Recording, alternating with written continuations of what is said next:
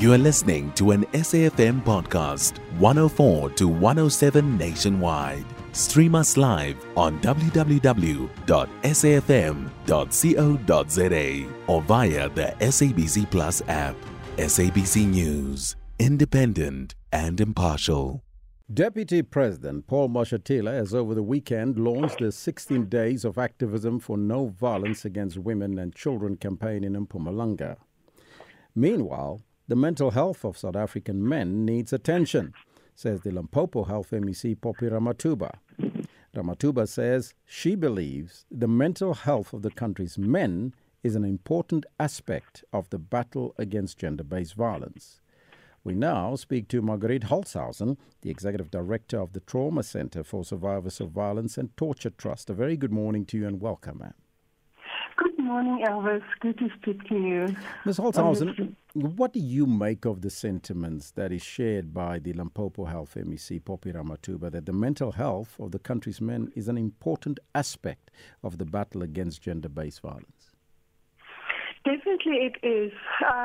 If you look at research that has been done about the determinant factors of gender-based violence, especially intimate partner violence, sexual violence between intimate partners, that one of the direct determinants of becoming a sexual violence perpetrator is childhood abuse.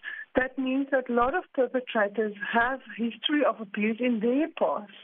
So really for us to stop violence, yes, we can say to men, stop abusing. We can have campaigns, we can talk about it, but we need to also cultivate a culture of going for assistance, for going for help, of seeking healing, and of offering healing, and digging a bit deeper than just the surface of, yes, these people are perpetrators, they're hurting women.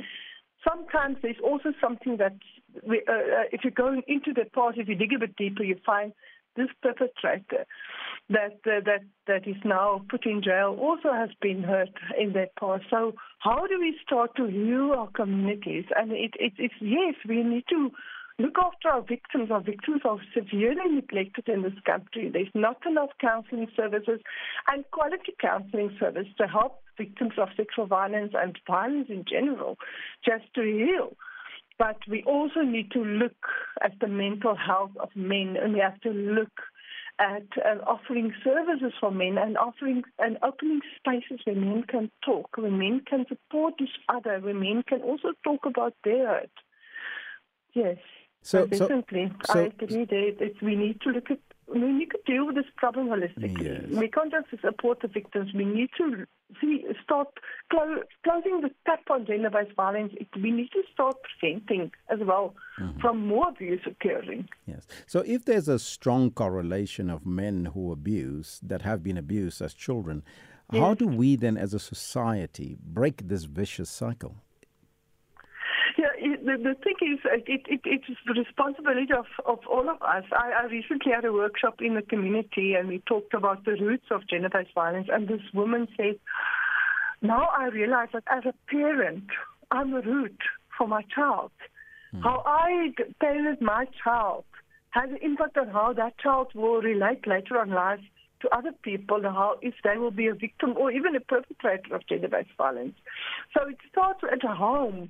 And for people to realize that how we resolve conflict resolution is not very is a problem in South Africa. If you look at the causes of murders as published by SAPS, one of confrontation and road rage and arguments, one of the greatest causes of murders, if you look at what's the reason for murders, one of the mostly that. So we need to look at how we resolve conflict and how we talk to each other, how we relate to each other in our homes, because children are affected by that. Children are hurt by fights between adults. We also, as a trauma center, we put up a drama by youth for the community in Delft, and it was so well received. And the pain was young people standing up and saying what was displayed, because the play was about gender-based violence, what was displayed on the stage. That's my life. Yes. I live that life. And it hurts us to hear that from our young people. So we really need to also bring more counseling services for children into schools. How many social workers for 20 schools for one social worker? Really, we need to. And when we work in schools, if we have a group, often it happens, we have a group of 10 to 15, and half would tick suicide ideation, not feeling really desperate in their lives. So we really need to look after our children, and on all spheres of life, from government funding support to children. Also, parents must really do introspection about how they relate in their homes and how much abuse do they tolerate, and the impact of that on the children and the future of our country, really.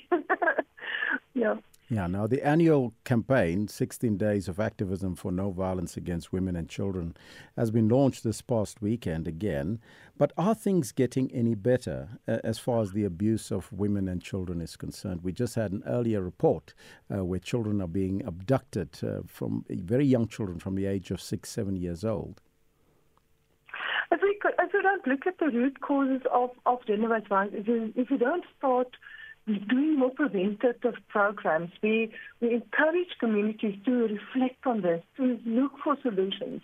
This can't just be resolved by government. It has to be, government must work hand in hand with communities, finding solutions, starting conversations, that we can see what can we do about this, and not listening to children, listening to youth, listening to older people. Older people also get abused, men, women. We all need to be part of the solution. So we as a trauma center, we always say we don't do 16 days of activism.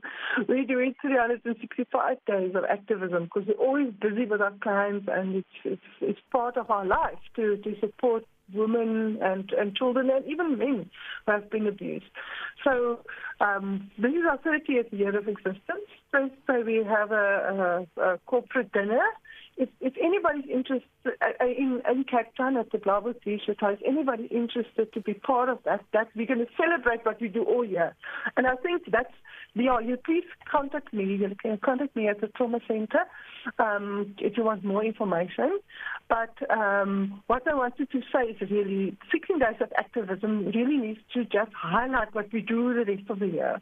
This is not enough. Yes. 16 days of activism is not going to make a difference. We need to highlight what is being done there, and need to highlight gaps, and government needs to act on it.